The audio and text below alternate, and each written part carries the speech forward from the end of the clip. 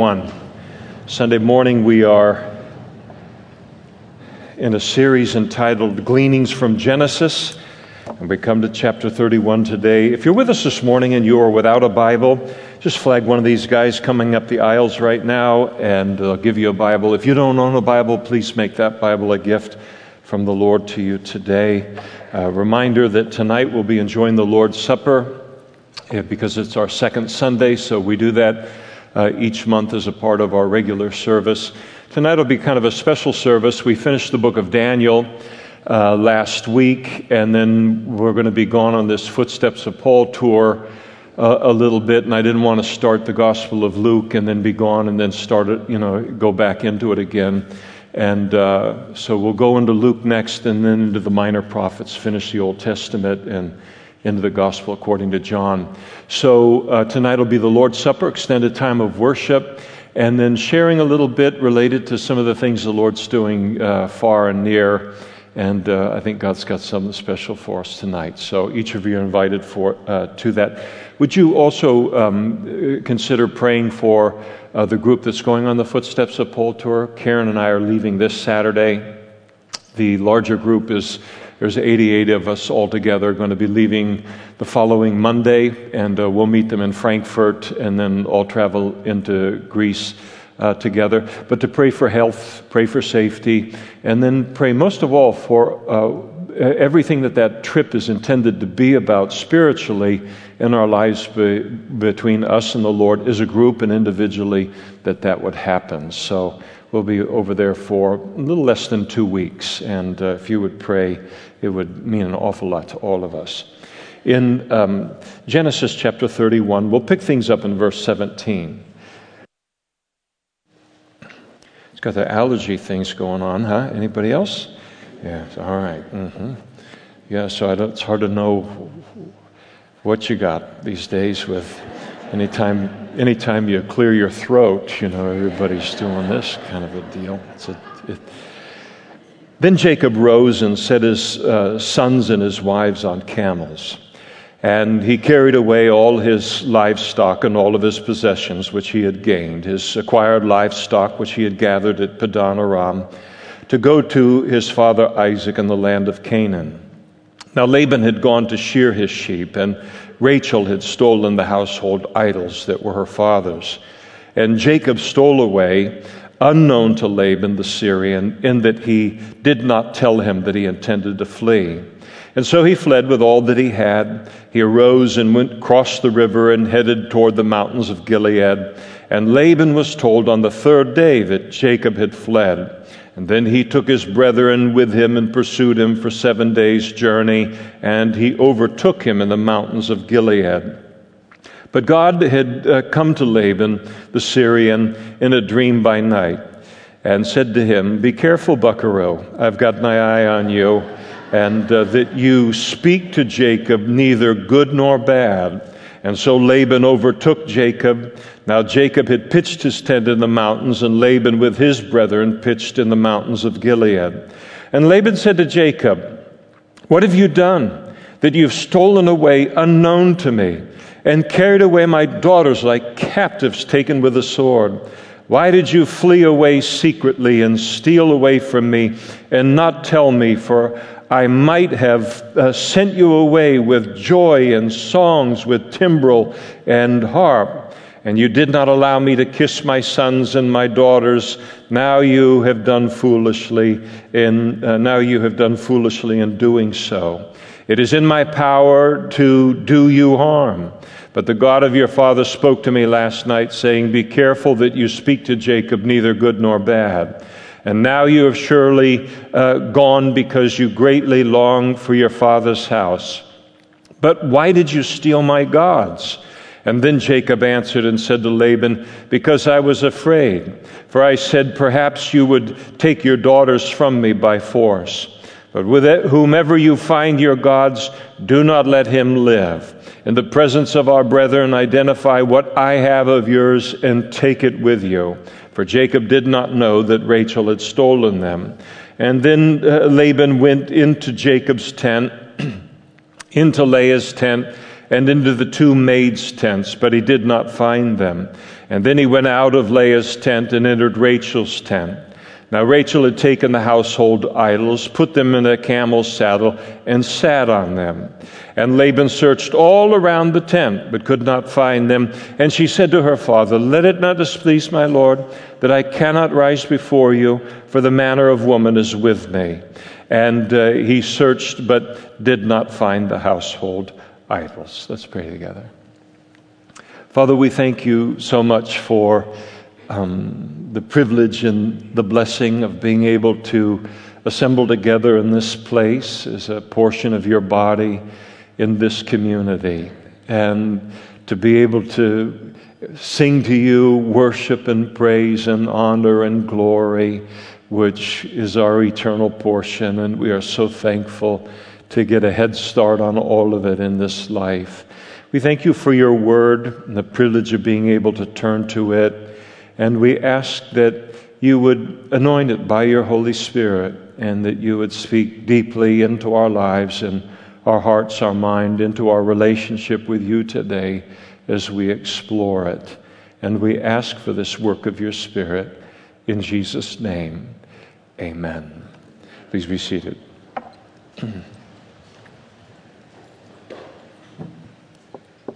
These events that we're reading about here occurred some 20 years after Jacob had left his home in Beersheba, fleeing the wrath of his brother, life-threatening wrath, and made his way to Padan Aram in order to spend some time while Esau was cooling down around his uncle Laban. And so, having left Beersheba, having had his vision with at Bethel of the Lord, of the great ladder, the angels ascending and descending on the ladder, all of this is 20 years later. And at this time, earlier in the chapter, which we didn't read, God spoke to Jacob and told him that essentially his time was up. It was time now to leave Haran, make his way back home to be with his family. You remember God had promised to Jacob that he was going to do that at the vision that Jacob received at Bethel. The Lord gave him the Abrahamic covenant, promised to protect him, promised to provide for him, and promised to safely return him to the land. And now finally he gets the call and the approval to do so. That was the reason for his departure. Laban paints it as something related to his fear or some other issue. But supremely, God had commanded Jacob, and he was obeying the Lord. And Jacob then departed without telling Laban. He took only what belonged to him, at least to his knowledge. At that time, Laban was off shearing his sheep, separated from Jacob and his flocks. And significantly, we're told as we read that Rachel, before departing, stole the household idols that belonged to her father Laban. 3 days later, following the departure of Jacob, headed back to the promised land, as Jacob leaves, Laban is informed of all of this, and he proceeded to attempt to chase them down with a kind of a posse of his relatives. And he overtook Jacob and his caravan, who was moving much slower because of the size of the flock, because of his wives, because of the children, and the size of his family. And he was overtaken there after 7 days in the mountains of Gilead. He didn't quite get to Canaan, didn't quite get to Israel. The mountains of Gilead are in what we know as Jordan today. And so here he comes. God appears to Laban in a dream, warned him not only not to harm Jacob physically, but don't even try to harm him verbally. Hands off. And God put the fear of God, and God can do that in Laban's life concerning that. Clearly, in light of the warning of God to Laban, Laban intended to do harm to Jacob. No doubt he intended would have, without the warning of the Lord not to do any harm to him, he would have taken every flock and every sheep and goat that Jacob had, would have taken back his daughters, would have taken all of his children from him, and then sent Jacob on home to his parents without anything. Laban then overtook Jacob and confronted him, and he's just the sleaziest, oiliest con man you ever want to meet in life. I don't know if you've ever met a Laban. I've only really met one, and you never forget them when you do. They're always conning you. Always sleazy, oily, conning you. And so here he comes, and he begins the same person that he's always been, and he rebukes Jacob for denying him, Laban, the privilege that he was so eager to do. He would have gladly sent them off with a celebration and a party and a feast, and you didn't let me kiss my daughters and kiss all of my grandchildren, and all of it's just pure manipulation and just a guilt trip that he's laying on on everyone. But at this point, he's only kidding himself. Everyone else has had 20 years to wake up to the fact that he doesn't mean anything that he's saying. He's working this somehow. And then Laban declared to Jacob that he had come to, and clearly he had come to harm Jacob, and only the fear of God's judgment had hindered him. And then, as we mentioned last study, the remainder of the chapter is Jacob. Now, 20 years of frustration. He finally speaks up, and he lays into Laban and unloads the 20 years worth of frustration and really the ugliness of that man. All of that then sets the stage for what I want to spend a few minutes examining here this morning. And that is found in verse 30, the accusation in this setting that Laban made against Jacob when he accused him with the words, "But why did you steal my gods?" And I want to look at it this morning in posing really a single simple question to each of us this morning. And the question is, can your gods be stolen? And it may seem to be just an absolutely ridiculous question on one hand, and yet really it isn't.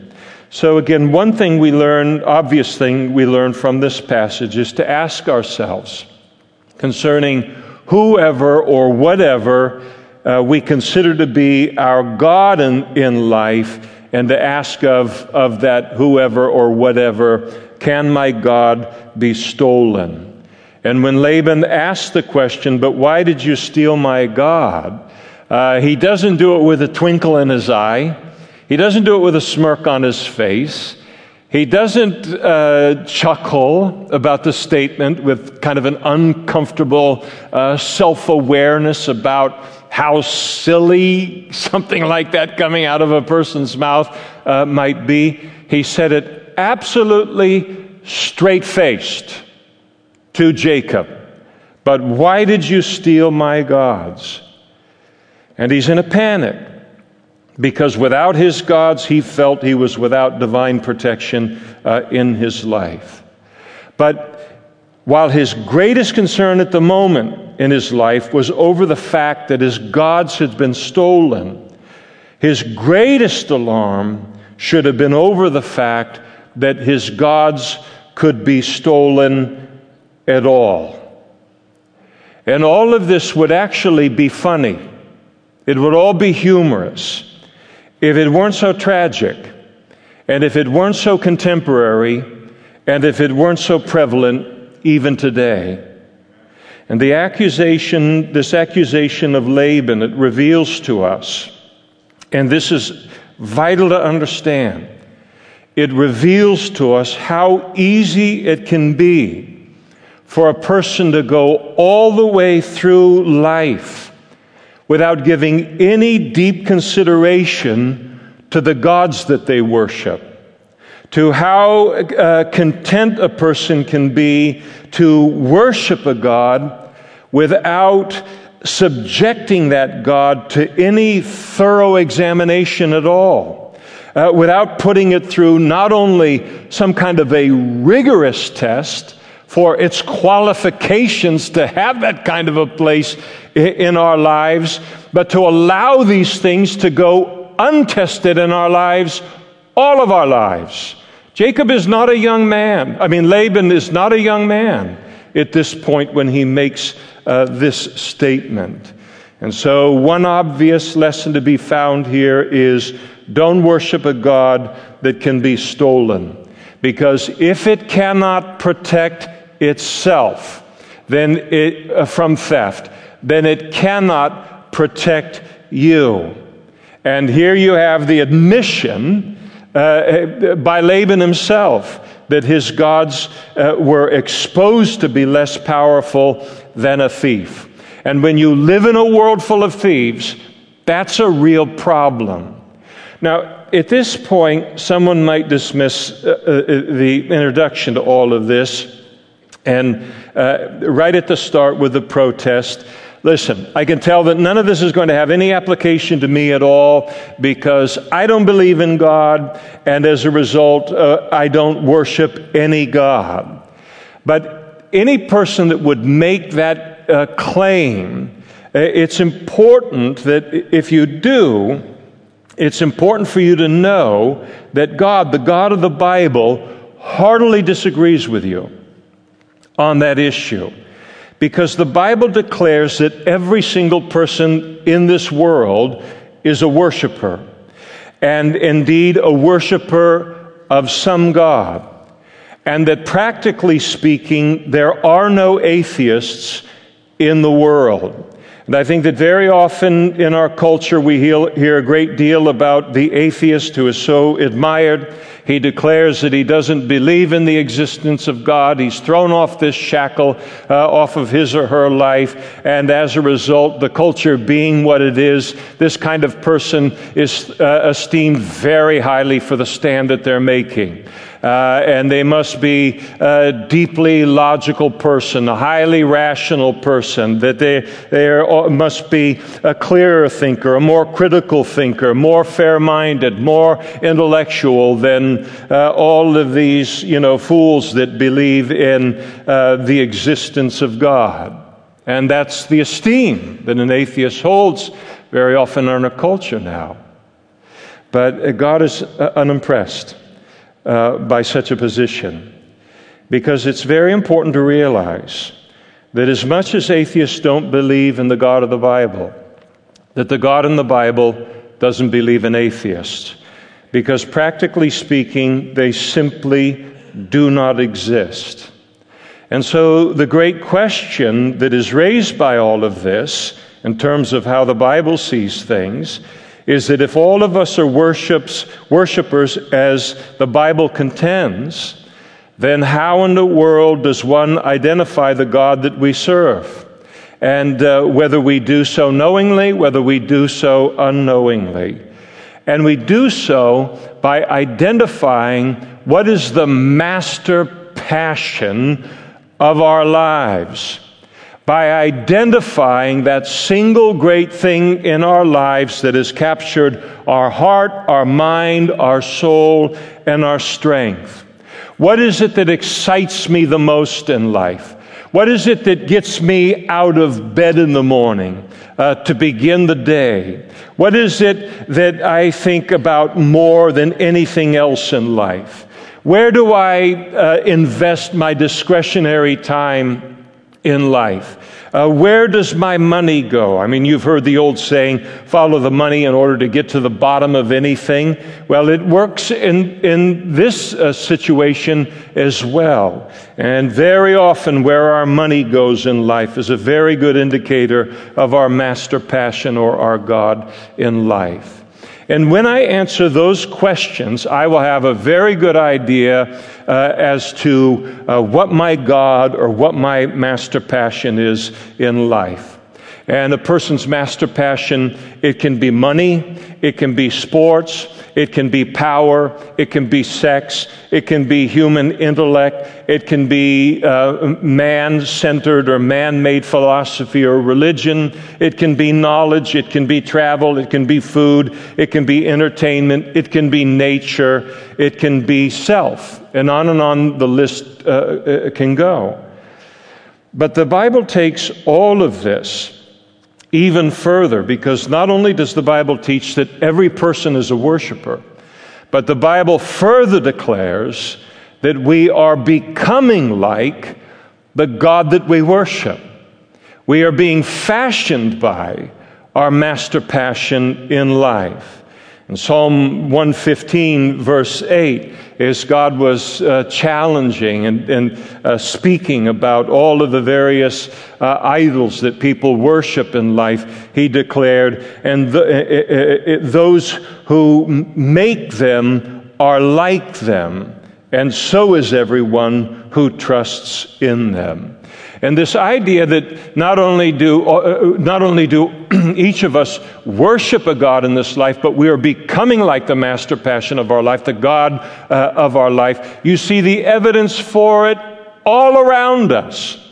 But sometimes it takes the Bible to make us stop and notice what's going on all around us all the time, but we fail to notice. But the fact that we're becoming like whatever we worship, the evidence for that is all around us. The man who worships money, he only becomes more greedy and more addicted to money. The man who worships power, he becomes more and more power hungry as time goes on. The man who worships sex, he becomes only more and more lust-driven as time goes on. The man who worships himself becomes only more and more selfish as time goes on. And thus, if we become like the God that we worship in life, and we do, only the God of the Bible can be safely worshiped in this world. And the knowledge that we are becoming like the God that we worship is news that is music to the ears of a Christian. Because as we know the Bible from the Scriptures, and we see Him represented within the Scriptures, it is a thrill for us to become more and more like Jesus Christ. As each day, a little bit more of our heart, our mind, our soul, and our strength, something of us is being conformed more greatly into the image of Christ. We are becoming like what we worship. But in this case, it is a great thing. And Paul spoke of it in 2 Corinthians chapter 3, verse 18, and he said, "But we all, with unveiled face, beholding as in a mirror the glory of God, are being transformed." That's passive. It's happening to us.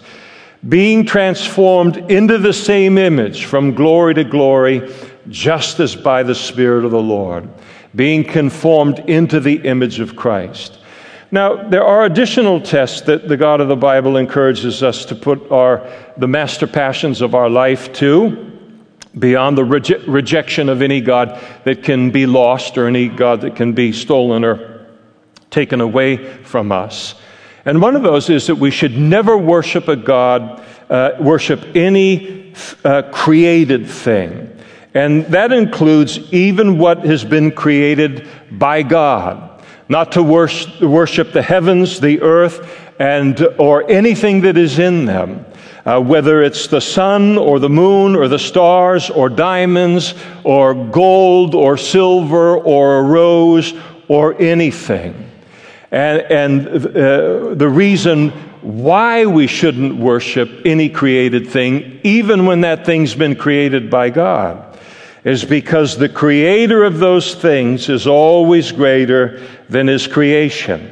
So to worship the creation of the Creator as opposed to worshiping the Creator himself is always to stop one step short of the logical progression in all of this.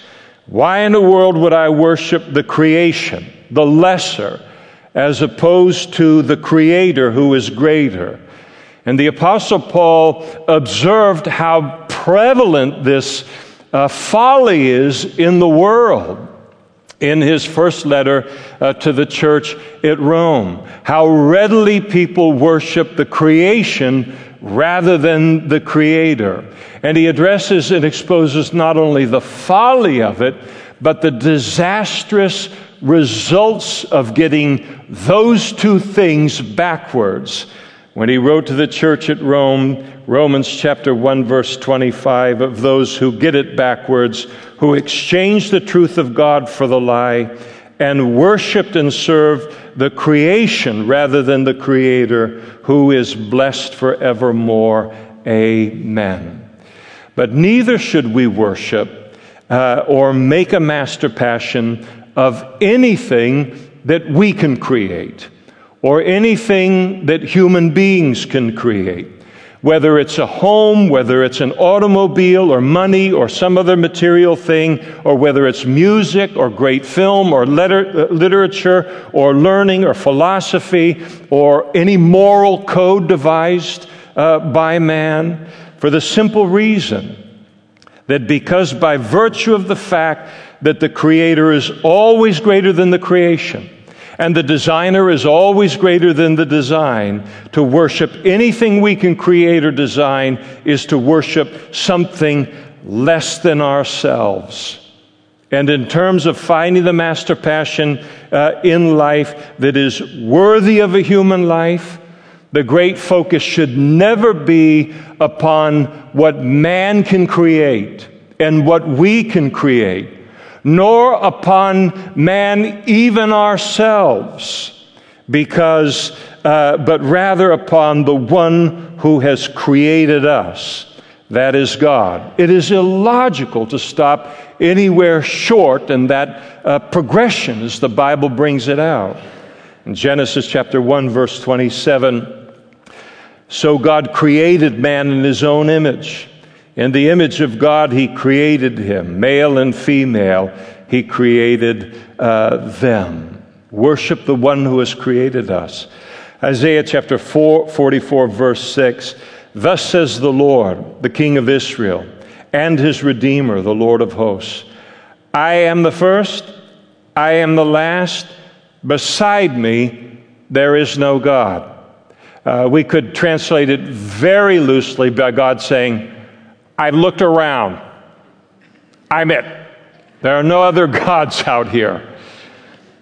Psalm 139, verse 14, the psalmist writes, I will praise you, speaking to the Lord, for I am fearfully and wonderfully made. Marvelous are your works, and that my soul knows very well. That is where our praise is to be directed to. Additionally, we need to be careful that we do not worship a God that we must carry, as opposed to a God who will carry us. There's almost a humorous passage in the Old Testament, Isaiah chapter 46, verses 1 through 4, where God makes the following kind of observation concerning the folly of the idolatry of the Babylonian Empire. The Babylonians, the two great gods that were worshipped in the by the Babylonians were Bel and Nebo. And God observed how these gods, the attention and care that they required on the part of people that claimed to worship them. He said, Bel bows down, Nebo stoops. Their idols were on the beasts and on the cattle. In other words, they have to be carted around, pulled by cattle on carts. Your carriages were heavily loaded, a burden to the weary beast. They stoop, they bow down together. They could not consider the burden, but have themselves gone into captivity. Listen to me, O house of Jacob, and all the remnant of the house of Israel, who have been upheld by me from birth, who have been carried from the womb. Even to your old age I am He, and even to gray hairs I will carry you. I have made and I will bear. Even I will carry and will deliver you. So here you have Bel and Nebo, the principal gods of Babylon. Bel was worshipped as the creator god. He was supreme among the Babylonian gods in terms of power. Nebo was Bel's son. And he was the patron of wisdom and the art of writing, and his function was to write on the tablets of destiny the fates decreed by the gods for the coming year. And so God watches this annual procession that would go on associated with the Babylonian New Year, year in and year out. And here these two gods, both the Father and the Son, Bel and Nebo, they'd be paraded through the streets, loaded on carts, a great progression of people following them and celebrating the power of Babylon and her gods. But the Lord God of Israel, as He's watched this for so many years, finally He expresses His concerns. And He noted that these gods had to be carried by their followers in order to get from one place to another. And it seemed incredible to the Lord that the God of power would need to be transported, and that He would need to be transported by animals, by beasts, by cattle. And it also seemed inconsistent to the Lord for the God of wisdom to be dependent upon the dumbest of animals for His transportation as well. And God also took note of how heavy these idols were. The strain that the oxen were under to pull the carts that they had been loaded onto, and the cattle weary as they're pulling these carts, and it's causing them to stagger and to fall, and the crushing weight that these idols added to the beast, to say nothing of what they added to those that worshiped them. And it seemed inconceivable to God that man, conscious as we are of our need for strength and of a wisdom that is greater than our own, that we would cut short our search for such a God and be willing to settle for a God that must be carried. And by virtue of it, to settle then for a God and a religion that only places a greater burden upon a human being, rather than lifting the significant burdens that are upon our lives because of the fallenness of this world and because of sin. And then, as he says in that same passage, in contrast to these gods that had to be carried, the Lord presented Himself to His people as the God who carried them. And He declared that Israel had been birthed as a nation in God's call of Abraham, and that God had upheld them and carried them since that time. He went further to promise to carry them even through old age. That's the time where we're most aware of our need to be carried, most aware of our vulnerability. He promised to carry and to bear and to deliver them and us as His children. And the lesson here very clearly is, don't worship a God you have to carry. Worship the God who is able and willing to carry you. And that is the God of the Bible through faith in His Son, Jesus. All other gods are worse than useless, because now you not only are on your own in terms of taking care of yourself, but now you have to take care of them. And what a contrast all of this is to the invitation that Jesus gave to every single one of us in this room, and all 7 billion or 9 billion or however many people are in the world today. when he declared in this regard, in terms of our need for someone to carry us, and not another thing in life that becomes a burden to us, and certainly not in the form of some god. And Jesus said, "Come to me, all you who labor and are heavy laden, and I will give you rest. And take my yoke upon you and learn from me, for I am gentle and lowly in heart, and you will find rest for your souls. For my yoke is easy and my burden is light." Elsewhere in the Scripture, as we test our gods in life, God warns against worshiping a God that must be supported by us, that must be maintained by us. Jeremiah chapter 10. "Hear the word which the Lord speaks to you, O house of Israel. Thus says the Lord, do not learn the way of the Gentiles. Do not be dismayed at the signs of heaven, for the Gentiles are dismayed at them. For the customs of the people are futile." And then God describes the Gentile process of making an idol. "For one cuts a tree from the forest, the work of the hands of the workman. With the axe he fashions a god, and then they decorate it with silver and gold, and then they fasten it with nails and hammers so that it will not topple, in order to provide stability to the idol." And therefore, going to test things in terms of not worshiping something that requires our support and our maintenance. There goes cars. There goes homes, stocks, bonds, every other material thing, because they're all dependent upon us for their maintenance. And it doesn't mean that a person can't have these things and that they can't have a place within our lives. But it does mean that they should never become our master passion or our God in our lives.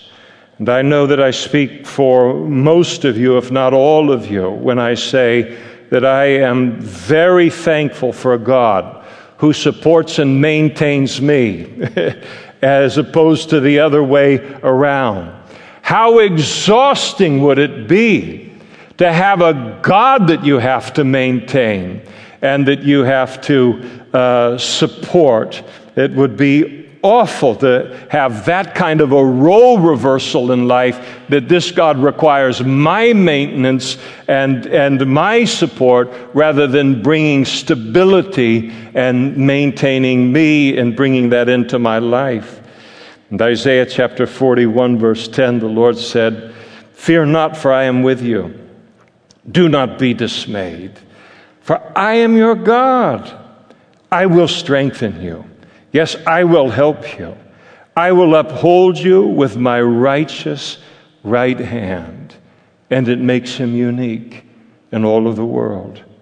That same passage in Jeremiah chapter 10 warns us against worshiping a God that depends upon us to provide the God with stability, as opposed to bringing stability into our lives. Again, I don't know about you, but I think I do. But I needed a God, and I still need a God who will introduce stability into my life, and not one who is looking to me for stability. Sometimes you'll have these telethons they'll have on the radio or on the television, Christian things, try to raise money. And in the old days, I don't know how much they do it anymore, but in the old days, it was very common for them to say, "Listen, we're low on money. We need you. This is a key month. This is the time that we raise the money. And God needs you like he's never needed you before." Now, how alarming is that? That God needs me. Well, things are more dire than I thought, that if God needs me. But the saying is actually true in a different way, because God needs us like he's never needed us before is true in the sense that he's never needed us before. He is the one that brings that kind of stability into our lives. And Psalm 62, verse 7, "My soul waits silently for God alone, for my expectation is from him. He only is my rock and my salvation. He is my defense. I shall not be moved. In God is my salvation and my glory. The rock of my strength and my refuge is in God. And then further in that same passage, it also warns us against worshiping any god that has to be decorated. Any god that's dependent upon us to provide a wow factor in order for him or her or it to be attractive to us and attractive to others as well. And the God of the Bible already possesses a beauty that cannot be improved upon. And it is a beauty that is beautiful both to the sinner and to the saint. I mean, here you have King David, who was both sinner and saint, as each of us are as Christians. And he wrote in Psalm 27, verse 4, "One thing I have desired of the Lord, and that will I seek, that I may dwell in the house of the Lord all the days of my life." For what purpose? To behold the beauty of the Lord and to inquire in his temple. We are further warned against the folly of worshiping anything, any god, any idol, any master passion that is unable to speak, unable to hear, unable to see, unable to smell, because such a god would be less than us in that regard. And why would we worship something that is less than us? Again, the fullness of the passage in Psalm 115, beginning in verse 3, I'll read it to you. "But our God is in heaven. He does whatever he pleases. Their idols are silver and gold, the work of man's hands. They have mouths, but they do not speak. Eyes they have, but they do not see. They have ears, but they do not hear. Noses they have, but they do not smell. They have hands, but they do not handle. Feet they have, but they do not walk. Nor do they mutter through their throat. And again, those who make them are like them, and so is everyone who trusts in them." And then additionally, we should never worship a God who cannot reveal to us the mysteries of the past and the mysteries of the future. Mysteries that we could not otherwise know as human beings, apart from the fact that he is able to, from his perspective, provide that revelation of past and future to us. A God who we don't want to worship a God who cannot provide revelation to us concerning the future, and to do so with 100% accuracy, as the God of the Bible does. Fully a third of the Bible that you have on your lap right now, when it was written in its original form, was prophetic. It spoke of things to come in the future, and all of it providing us with this ample material with which to test God in this regard, a test that he passes unfailingly. And of course, the most famous and important prophecies in the Bible have to do with the coming of Jesus Christ into human history. And Jesus fulfilled over 300 specific prophecies concerning the Messiah in his first coming as a witness to God's ability to speak to the future, among other things. A God who cannot provide us with revelation concerning the past ought not to be worshipped. A God who cannot, as a result of that, give us revelation that is the answers to the greatest questions in life. Questions like, what is the origin of the heavens and the earth? How did it come to exist? What is the origin of man? How did we come to exist? What is the meaning and the purpose of life? Why is the world that we live in such a mess? Why is it filled with such suffering? Why is it filled with such tragedy? Why are people so messed up? Why are we so messed up? Why are people so broken and sinful as opposed to being perfect? And the passage where God himself challenged the gods and the idols of Judah to declare the former things and the future things as an evidence of their worthiness to be worshiped as God. It's found in Isaiah chapter 41, verse 21, and God spoke to the idols. Present your case, says the Lord. Bring forth your strong reasons, says the King of Jacob, and let them bring forth and show us what will happen. Let them show the former things, what they were, that, as a reason word, we may consider them and know the latter end of them, or declare to us things to come. Show the things that are to come hereafter, that we might know you are gods. Yes, do good, do evil, that we may be dismayed and see it all together. And then God says, indeed, you are nothing, and your work is nothing, and he who chooses you is an abomination.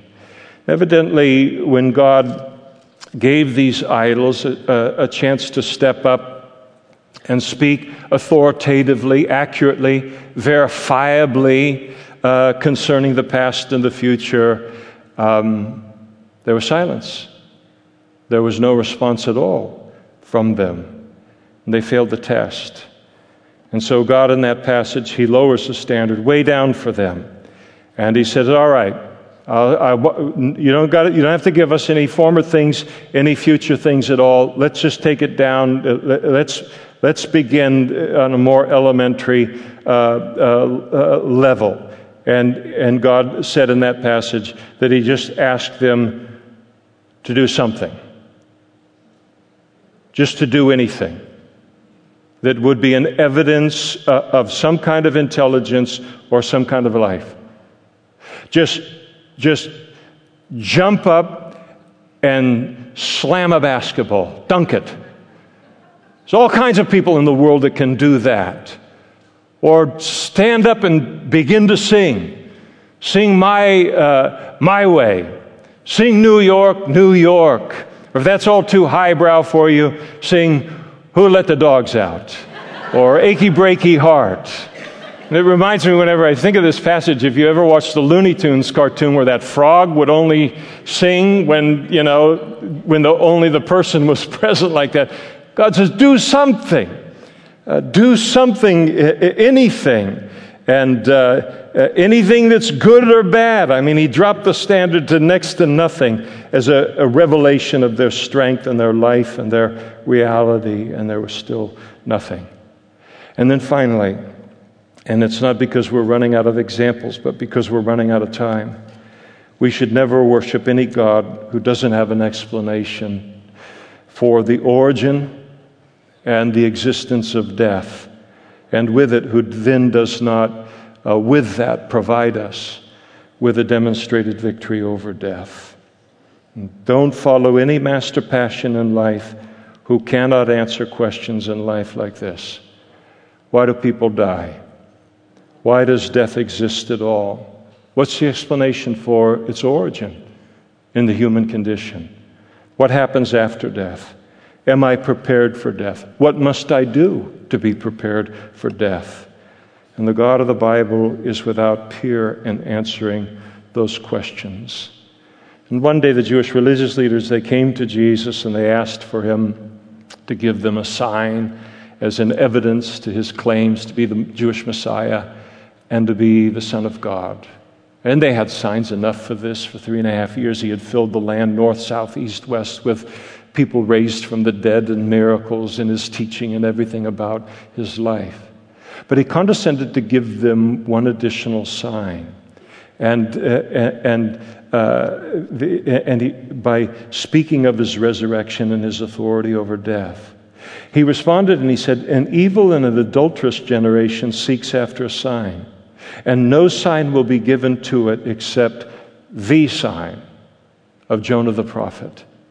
For as Jonah was 3 days and 3 nights in the belly of the great fish, so the Son of Man will be 3 days and 3 nights in the heart of the earth. And the sign that he gave to them was the sign of his death, his burial, and his resurrection. That as Noah was 3 days and 3 nights only in the heart of that great fish, that Jesus would be in the heart of the earth 3 days and 3 nights alone, speaking of his resurrection. And what was Jesus communicating, among other things?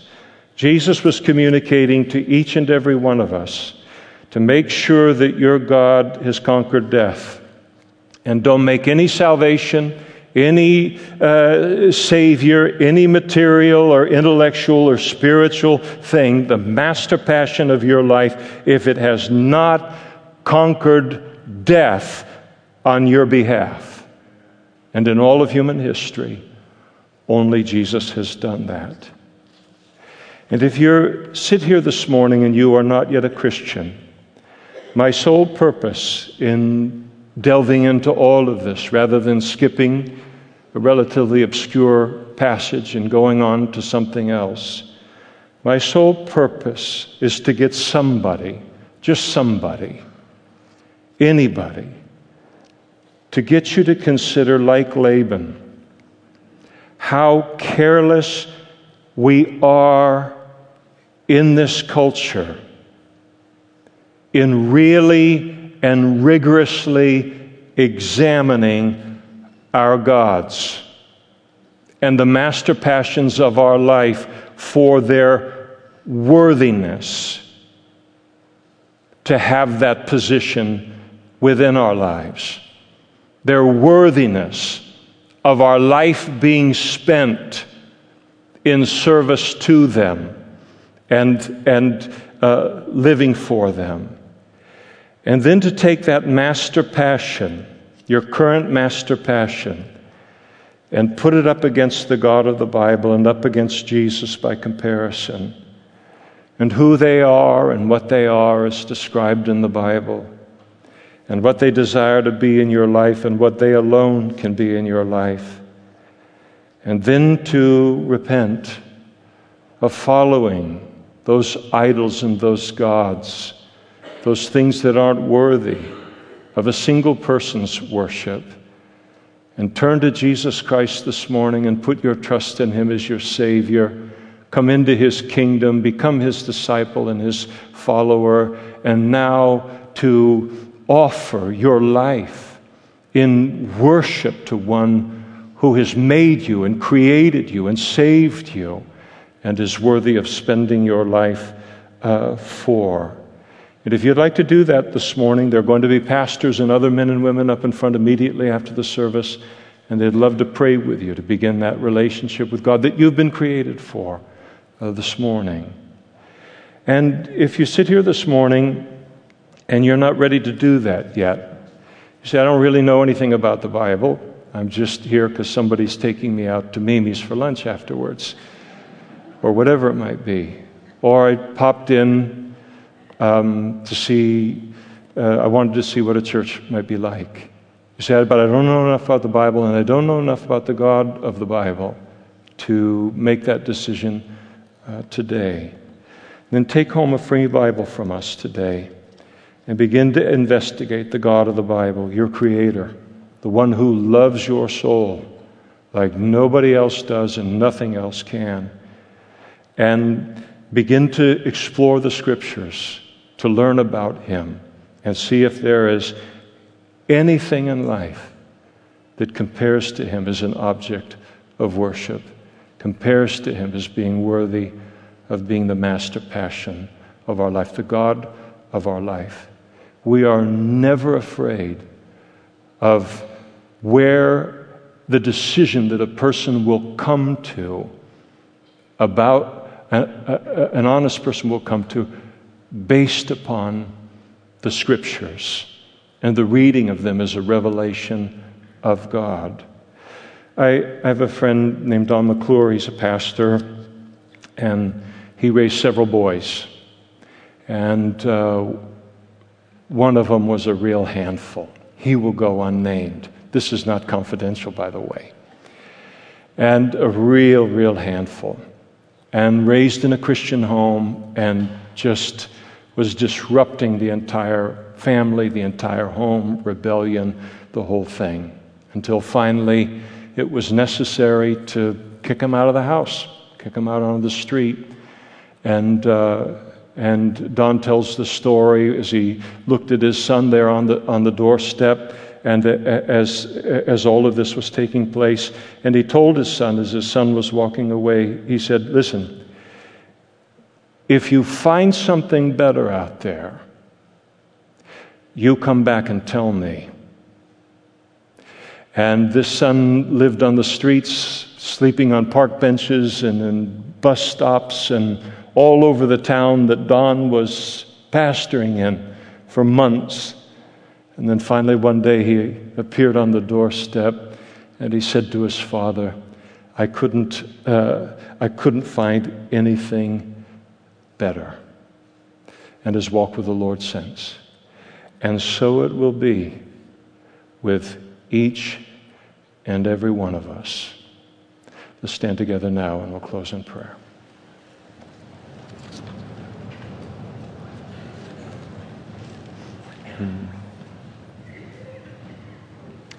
Father, I pray this morning and I ask that this whole issue of Laban and the carelessness with which we choose our gods in this culture and worship our gods and demand of our gods, that all of that would be exposed in every heart that has heard my voice today and is spending their life very far from the place that their worship, their adoration, and their lives should be directed, and that is to you, their Creator, and the one who also wants to be their God. And I pray that you would use this time today to somehow speak to that one or that two or that three, to be awakened to how their life is being spent and who and what their God is and the casualty that they are becoming as a result, and would turn to you. And we pray for that work of your Holy Spirit. In Jesus' name, amen.